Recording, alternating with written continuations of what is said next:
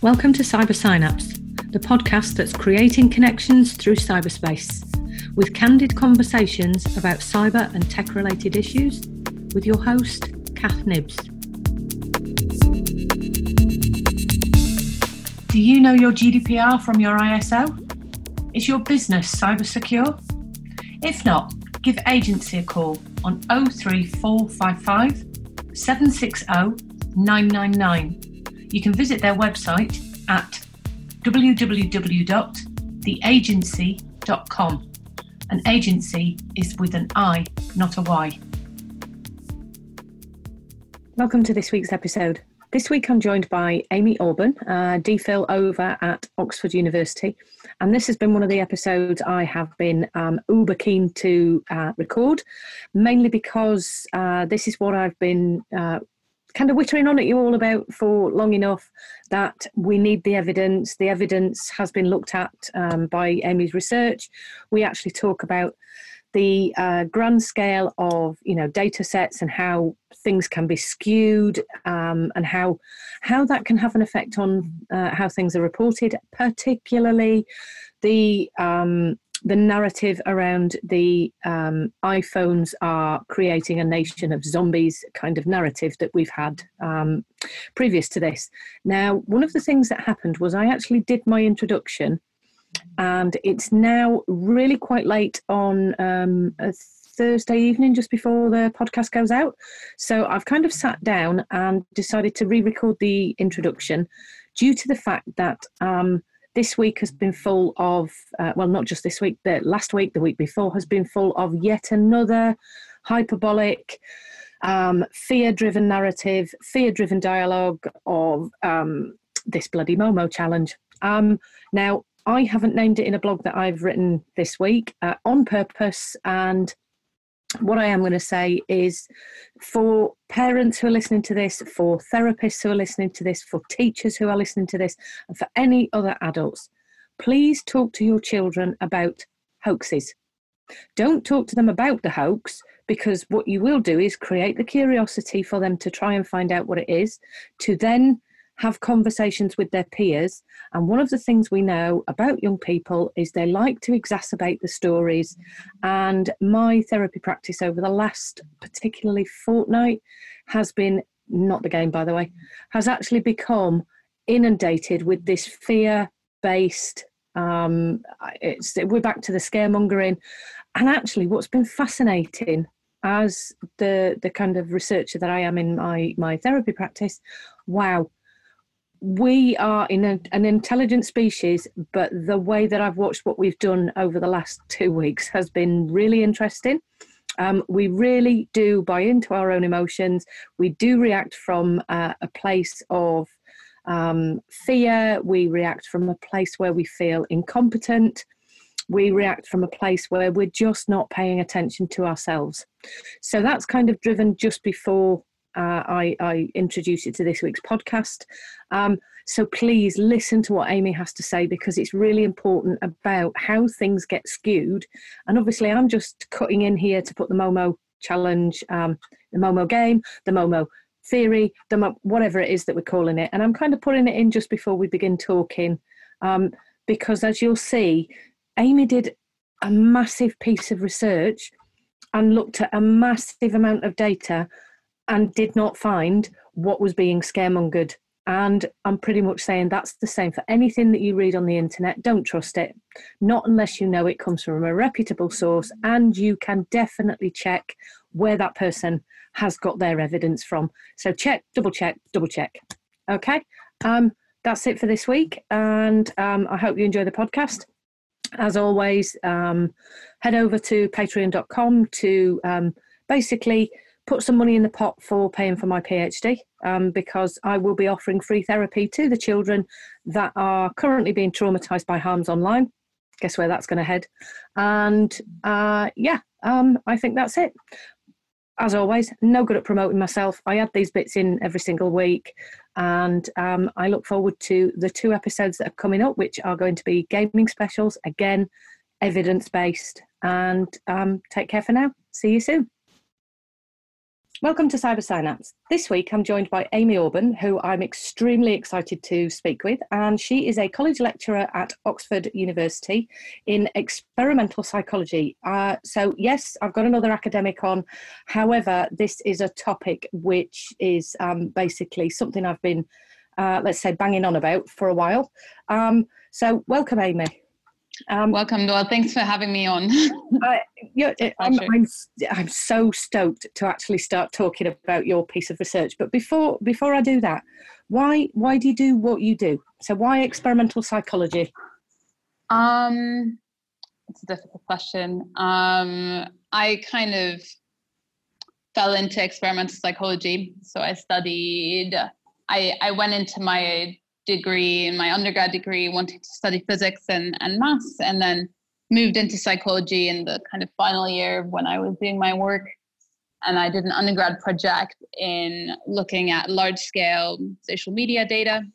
And from then on, I was kind of hooked because I found that there was so much which was unexplored, but also so much that was explored or narrated in a way that I didn't agree with, as somebody who had used, for example, social media since their teenage years. And so I started doing a PhD on that subject area.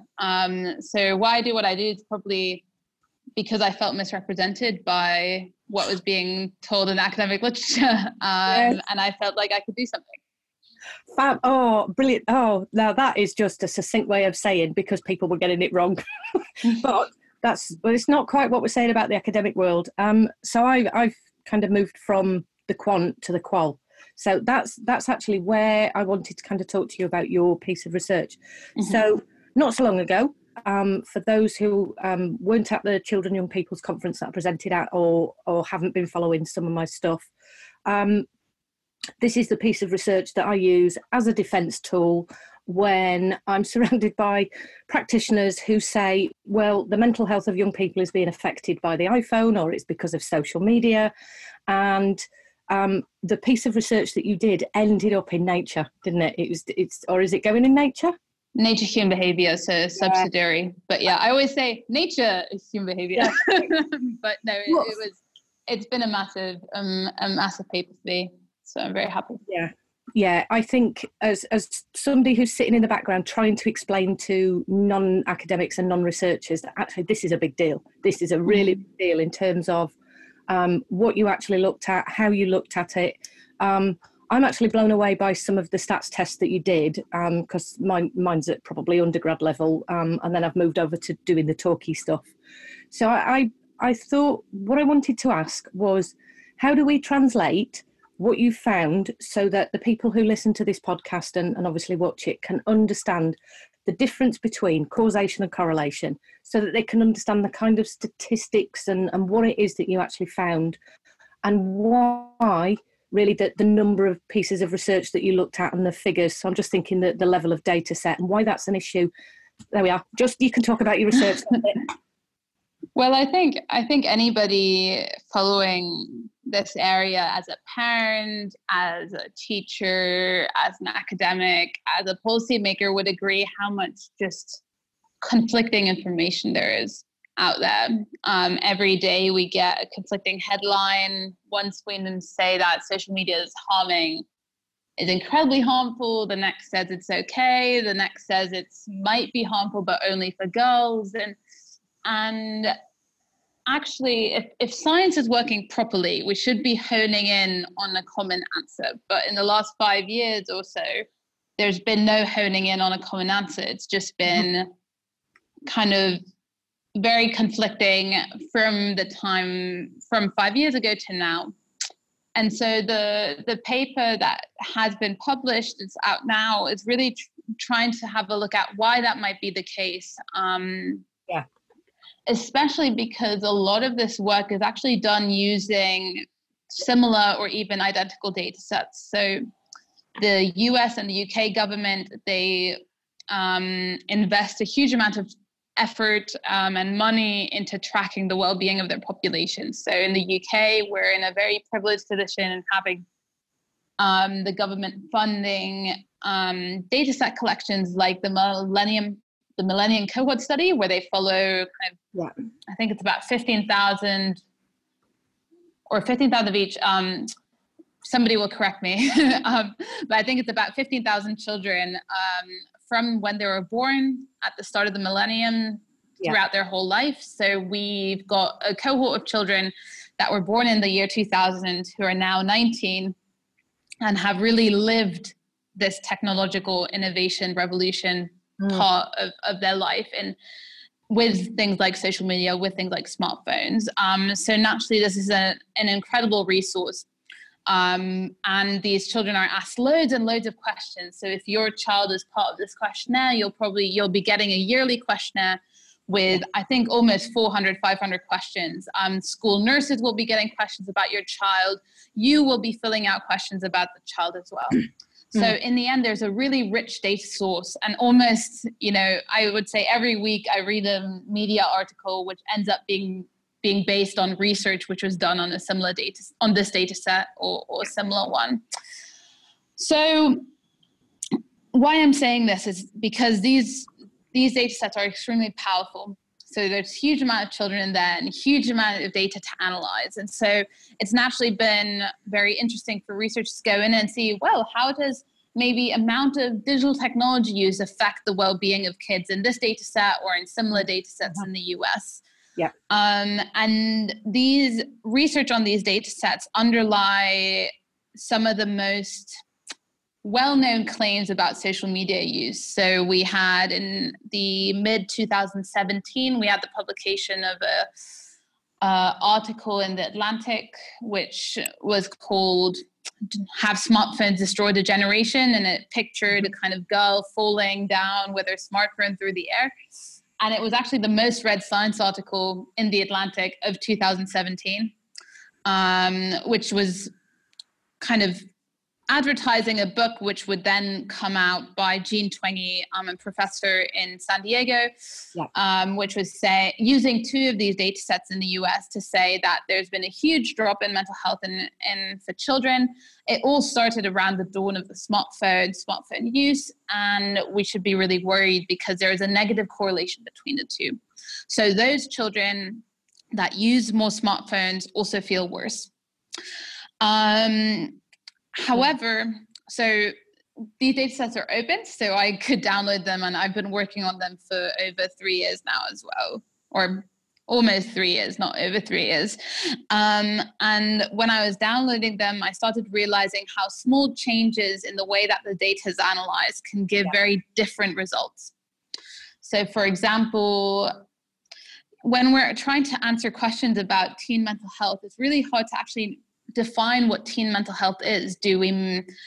What does it actually mean? And these data sets, because the children fill out, or adolescents at that time point fill out tens and hundreds of different questions, there were about 20 questions in the data set which could pertain to some sort of well-being. So if I were a researcher not really knowing what is a validated questionnaire and what is in where, there are about 20 questions I could pick and choose from to measure well-being. And I found that actually looking back, researchers had not consistently used any single pattern of questions to define what well-being is.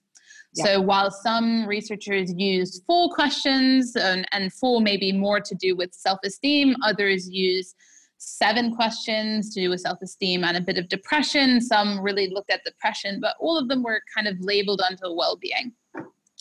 But if I would define well-being in slightly different ways, actually the correlation, so this negative correlation between digital technologies and well-being would change. So sometimes there would be no correlation at all that's significant. Sometimes it would be more negative. Sometimes it would even be a positive correlation. So I think a key aspect, which we don't really oftentimes think about, which we need to consider when we think about scientific research, is that oftentimes we forget about data analysis. So the process of analyzing data, or we treat it as if it were a tool which just finds an effect which is in the data, kind of like a magnifying glass. I take my statistics, I hold it onto the data set, and then I see what's in the data set. But actually what we're seeing here is that slight differences in our data analysis can change the results that we find. So it's not really a magnifying glass. It's actually a tool which changes what we see. There's no kind of, there's no ultimate truth that the data is trying to tell us. And so then I developed, I kind of developed and took further a statistical method called specification curve analysis or multiverse analysis, where instead of just running one statistical test, for example, defining well-being in one way, I said, why don't I rerun my statistical test for each possible definition of well-being? And actually maybe for each possible definition of technology use as well. And actually I'll add in control variables as well. So what should we account for in our model? Should we account for gender or should we not? Should we account for whether a child is disadvantaged or not? And before I bore you even more about statistics, I think I quite like this. Not you, but the listeners. So more or less, I found that there were almost millions of different ways in which you could have analyzed this data set because they're so powerful and they're so large. And there would have been thousands of papers that could have been written showing a negative association between digital technologies and well-being, but there could have also been thousands written showing a positive association and thousands which actually showed no association at all. If we take the average of all the possible tests, there is a slight negative association between digital technologies and well-being. So if I get, for example, if you would tell me that a teenage girl uses X amount of digital media in a week, I could probably predict about 0.4% of her well-being. And it's a decrease of 0.4%. So it's very, very small. And so then I just end up discussing about whether, just because something is statistically significant, and that's often used as a barrier to report about it in the media, to cause concern, to be part of the public conversation. But statistical significance is pretty orthogonal to actual significance in real life. And so actually this small negative correlation between digital technologies and low well-being is there. But the question really is if we should be worrying about it as much as we are at the moment. And there's a lot of new work coming out, hopefully in the near future, taking that a step further. But it definitely, I think what it says especially for parents or teachers or policymakers, is that if we take the average technology use and the average child, we find a very, very, very small effect that doesn't seem to be important. That doesn't mean that there might not be children who are negatively affected, just like it doesn't mean that there might not be children that are positively affected, because naturally we're taking the average. But what it is showing us is that technologies doesn't have these ingrown, extensive, and just horrifying negative effects on mental health that we often read about. Yeah, I think for me as a practitioner, when I read Jean's article, I kind of looked at it and just thought, I'm not going to tell you exactly what I thought. There were very many sweary words. And I actually looked at the children in my practice. So I think the bit that I'm really, really excited, and this was why I was so keen to kind of get you on and talk to you, is I spend a lot of my time being advocates for the children and young people in practice and saying, okay, so you've brought a child to me with, and there's so many psychopathologies labelled on children when they turn up at my door. So it's gaming disorder, or they're always on their phone, Kath. So a couple of episodes ago, I had a conversation with somebody out in Brunei who I know, who's a school counsellor out there. And what we talked about was how quite a lot of these young people are actually managing the mental health of other people, other young people who might be on the other side of the world. And that's one of the reasons why they stay on their phones for so long. And I think for me, I haven't been able to find that kind of questioning within the literature so far. It's not to say that it isn't being done, but for me, there was something about, mental health, and I'm really loving the fact that you've said there is no real definition for this. It's a little bit nebulous. And how do you describe what is mental health or mental wealth or mental well-being? I think we've got so many different names as well. So I talk about emotional well-being, psychological well-being, and it's very difficult to. So you were saying that there's a difficulty with these different definitions of mental health, and I think that's a key thing. And something when I talk to policymakers is often, are we talking about mental issue, mental ill health? Because that's very different to talking about mental health as maybe a sort of more well-being sort of thing, and how we define mental health will change the conversation we have about it. And I think the problem at the moment is we're not defining it in the public conversation, and so everybody is probably thinking about something different when we're having the same conversation. And that tends to be mostly the conversations that I have with parents coming into the therapy room. So I do a lot of parent work. And we'll actually say, okay, so tell me what your child is doing. Well, they're on this and they're on that. And we talk about what's the impact? How does it affect you as a family? What is it that you're trying to achieve? And what is it that you're trying to put the boundaries around? Because often that's the issue rather than the use. So for me, there's lots and lots of parenting issues. Now, I got brought into a conversation on LinkedIn the other week by an e-safety expert saying that he was going to go and talk to a radio show about digital addiction, screen overuse. And it was quite interesting that I said, okay, again, you're using terminology that doesn't explain anything to anybody. What is digital addiction, which isn't a thing, but what is overuse? Because actually for one family, it's not the same as another.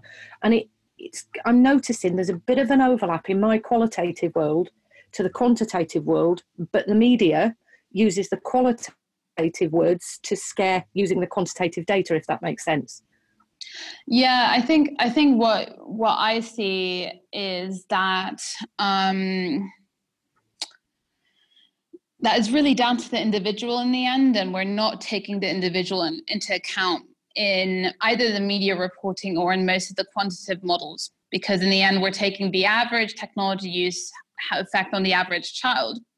So overuse will very much depend on the child and the type of technology it's using. And so we naturally still have very little conclusive results, because in the end, a metaphor I often use is that of kind of some sort of type of nutritional question. For example, kind of eating sugar, in that people wouldn't ask a scientist to say exactly what effect will eating 3 tablespoons of sugar have on my child, because they know that that's very much dependent on the type of sugars. Are we talking about chocolate cake every hour? Are we talking about a granola bar after sports class? These things are very different. Also on the type of child.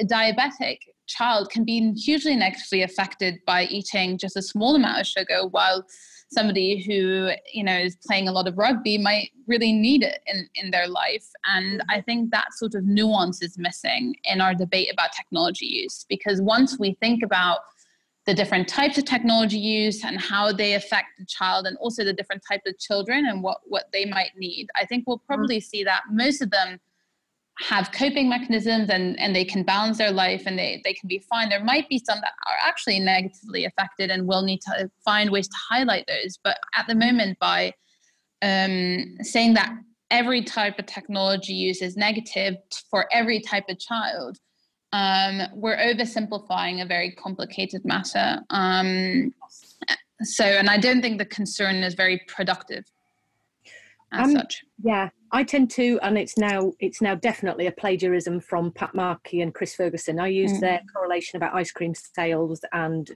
violence in the heat. But are you aware of Jocelyn Brewer? So I did an interview with her ages ago, but she talks about digital nutrition, and she talks about having balance as you would do with food. I think what I got excited at then was kind of the inner geek in me said, this is the thing that I talk about. So I'm a what they call a biohacker. So I've had my nutrigenomic results, and I know that certain foods have certain effects on me at certain times, and that my children, they have very different DNA and nutrigenomic needs and so on and so forth.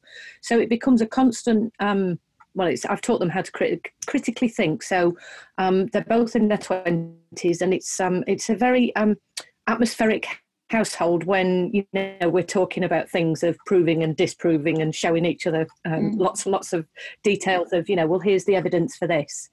And I think I'm actually going to plagiarise your metaphor there in terms of when I'm talking about sugar, because I think that might be a way for parents to understand it, and particularly practitioners. Obviously, when I put it in my book, Amy, I'll reference you and kind of say that you.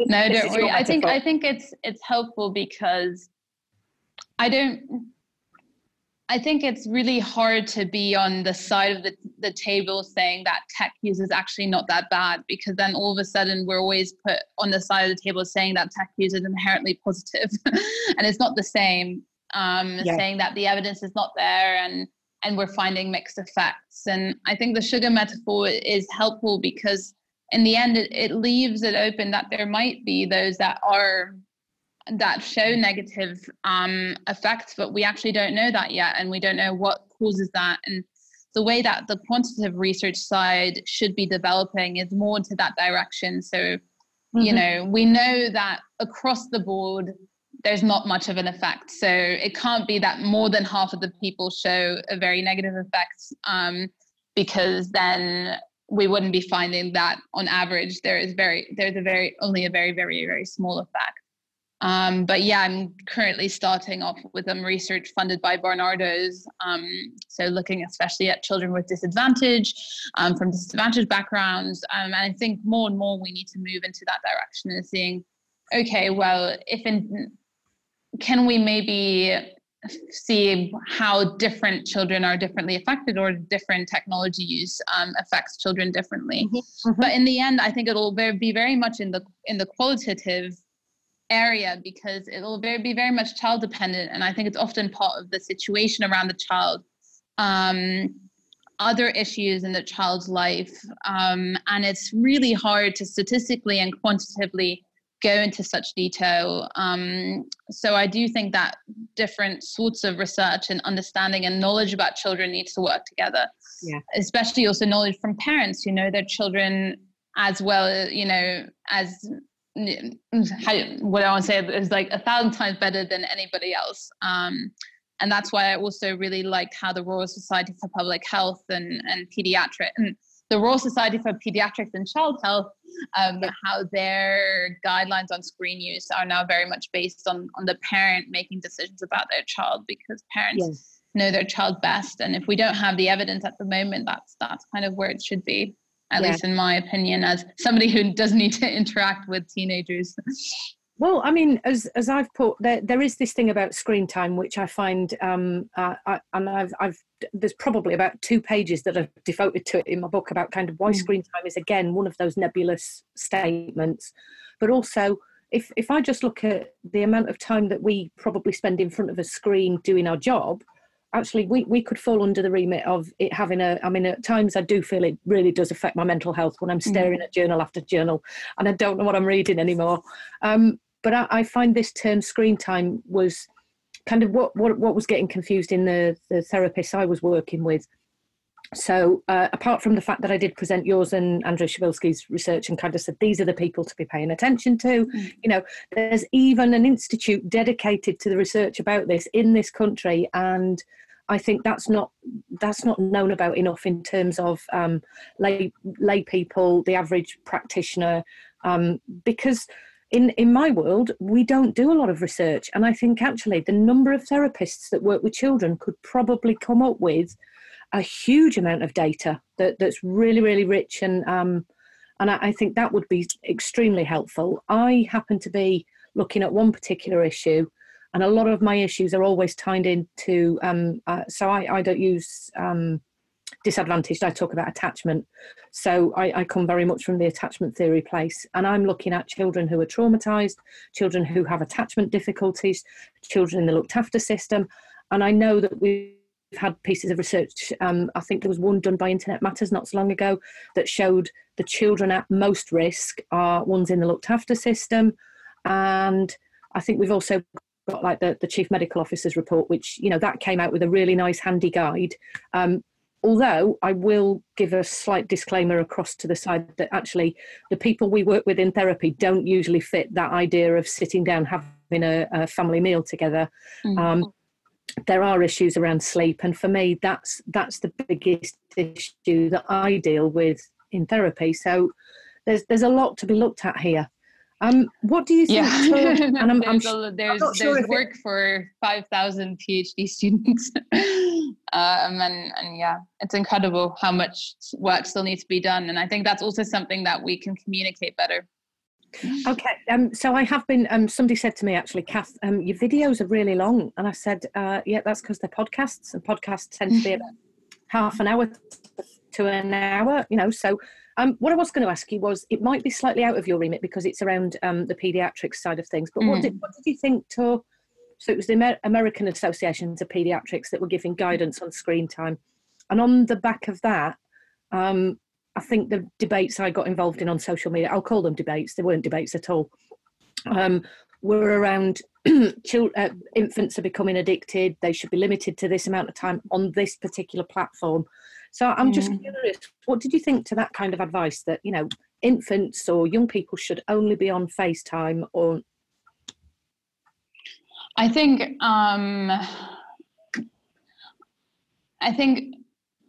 there's very little evidence that we have about teenagers, even less we have about infants and how infants react to technology. And in the end, it's then down to these professional organizations to think about, do we go via evidence-based policy making, where we look at the evidence and we decide on kind of what should be recommended, or do we go on kind of precautionary principles? So there might be a negative effect, so we will recommend a limit. And I think the problem at the moment is that there's a lot of, like the American Psychiatric Association, they're going on the precautionary principle, but then they're not bothering to test whether that's actually helpful or not. Yeah.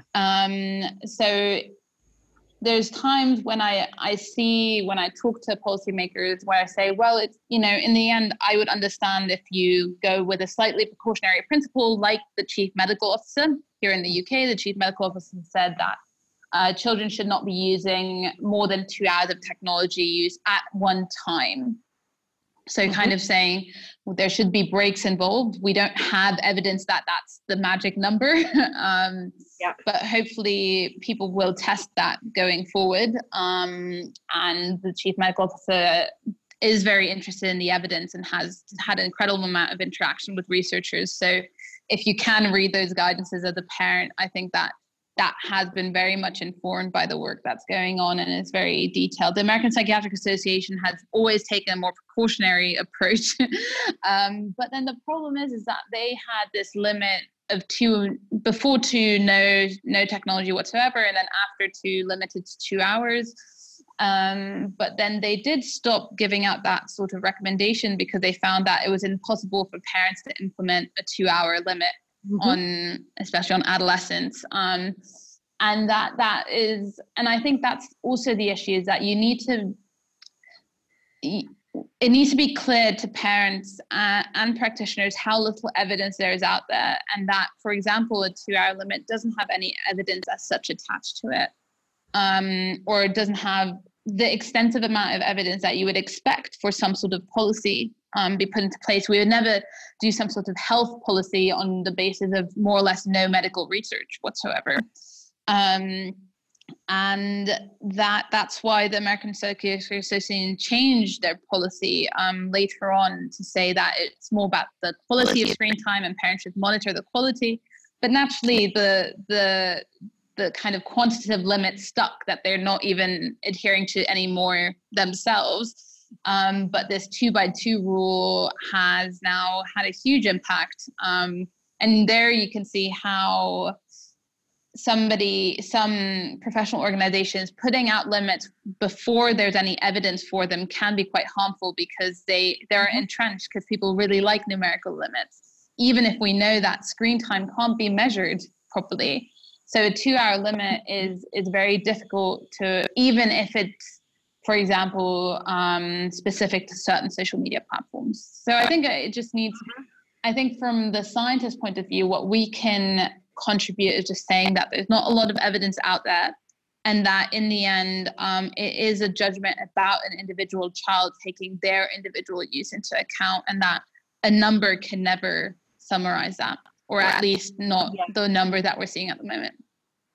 Yes, when you mentioned social media platforms, what just popped in my head is I think this must be going back a couple of years. I was writing for Internet Matters, and they sent me the research that said most children get a smartphone age 10, and obviously social media platforms are mostly age 13. And I thought, well, how do parents decide that? Do they sit there and they suddenly go, right, you're 13 today, it's your birthday, here's a smartphone?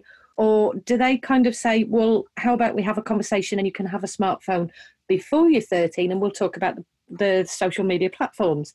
And again, it's that level of numbers. So I'm not going to name which relative it is, but one of my relatives actually gave their child a phone on their 13th birthday and said, right, now you can go on Facebook. And, bearing in mind what I do as a job, I kind of looked and went, that's really interesting. So in terms of why on the 13th birthday? Why not before it? Why not after it? And it was because that was what Facebook said, 13 years of age. So therein I'm just was being interrupted. Okay. Hello. Problem with booking rooms. That I booked it for an hour and then somebody wants to set something up 10 minutes before. But we have 5 minutes to wrap things up, so hopefully we'll get there. Sorry to the listeners. But what I wanted to go on to the 13 issue, it's the same with alcohol in that we have a very kind of strict limit in our society of kind of 18 being that magic moment where everything seems to be okay. But we do see that different cultures in different countries, for example, around Europe, treat alcohol very differently. They all have the same limits, but they all have a different range of problems around teenage alcohol use because they have a different culture around it, and how you approach it, how you lead your adolescent towards alcohol use over kind of the time before the 18th birthday, the time after 18th birthday. And so I think, again, even if there are concrete limits, there, like the way we demarcate what is mental health and what is mental ill health, it's very much a boundary which isn't really there as such. Almost it's artificial, and we need to think about how we can introduce adolescents to things like social media use in a healthy way and not go by an artificial limit as such. Yeah. Now, for me, that comes down to the synopsis of all the episodes that I did last year with anybody who was e-safety. We just kept saying communication. That's what it is. Parents and children communicating, but also, I really do wish that the media wouldn't do what they did, particularly like with the CMO's report, which by the time I'd actually tweeted at you that morning, my Facebook profile, my messages, and I was head in hands going, I can't do this anymore. I can't do this. Because I think most of my friends now are like, oh, Kath, have you seen this? Kath, have you seen this? Kath, have you seen this? There's another one happening at the moment. So I'm dealing with that in the background. And it's more about the media misrepresenting and misreporting what is out there. And I think I wish we could have taken a snapshot saying, which is what I've done on a lot of the research, like the chief medical officer, there isn't enough research to make these claims. And there's a little bit of, let's just calm down. Let's look at it carefully. Let's take the edge off the fear-mongering and let's look at it reasonably, sensibly, and over time. I think I think this is something where I was in a talk 2 years ago by a leading professor in Germany who said what this fear-mongering media coverage might do is it might actually create its own narrative in that it stops parents communicating with children about their technology use. It causes so much fear that conversation is shut down. And that then when something negative happens online, and because life is happening online, there will be negatives happening online, just like there's positives happening online. Children will not feel able to communicate that properly. And so we might be finding these negative effects at some point. So it's very important to keep the communication open. And that's, I think, the one thing there's two things I'm concerned about the fear mongering. The first thing is us shutting down the conversation. The second is policymakers investing millions of pounds into something that's treating symptoms and not causes, or something that is treating and something that doesn't actually affect mental health, but is some sort of has some sort of connection to it that's not causal. And I do think that we're currently going in the wrong direction here. But there have been changes in the last few months, so I'm cautiously optimistic. Oh, what a lovely way to come towards the end, because I know you've got somebody probably chomping at the room door handle at the moment. But what a lovely way to come to the end, because actually I absolutely concur with you. I have such faith in human beings that we will get to where we need to. I think we've just got to go through this bumpy section first. And whilst that's happening, I've got to educate parents. I've got to educate practitioners. It's why I'm doing the podcast, because this information is going to be timeless in terms of coming back to it and saying, I think this happened a couple of years ago. We did talk about this. Finding that lots of the episodes are very. And I think it's great what you're doing, and it just reminds me of a time I was on Women's Hour on Radio 4, and I kind of said, the question will be whether in 20 years we'll be looking back on this conversation laughing, like we're laughing about how we talked about bicycles ruining mental health or Dungeons and Dragons ruining our children. Yeah. Or whether in 10 years we'll be looking back and saying, actually, this was an important conversation. And to be honest, the evidence is pointing towards the former, but we'll never know. But it's important now to keep the information going out and to keep that communication open so that parents can have and practitioners can have a good conversation about these things. And so it's very impressive what you're doing for this. Well, thank you. I managed to squeeze it in amongst everything else I'm doing. And like the person at the door, I think we've both got to go anyway. So thank you very much for giving me your time, Amy. And thank you. I'll be in touch. I'll give you bits and pieces. But in the meantime, thank you so much. This is going to be such a brilliant episode.